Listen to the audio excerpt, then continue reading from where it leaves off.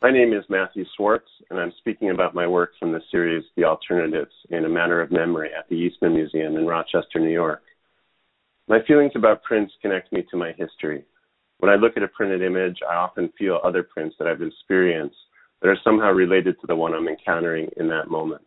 A print to me feels like a completed story, whereas a digital image floating somewhere in my studio space is like a set of mathematical relationships that suggest a certain range of to-be-explored possibilities.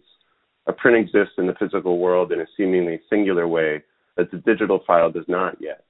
A print has usually been struggled with, pored over, reconsidered, and rested for a while to still exist somewhere in my current attention, while the digital image could be part of a stream of captured but unrecognized data.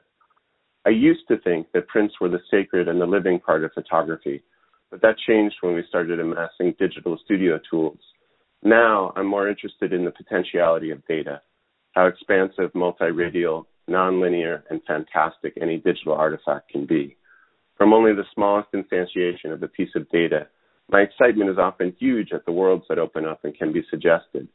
Data can also be interpreted, reinterpreted, and recontextualized over time in so many different ways that are always becoming more interesting with the emergence of new tools.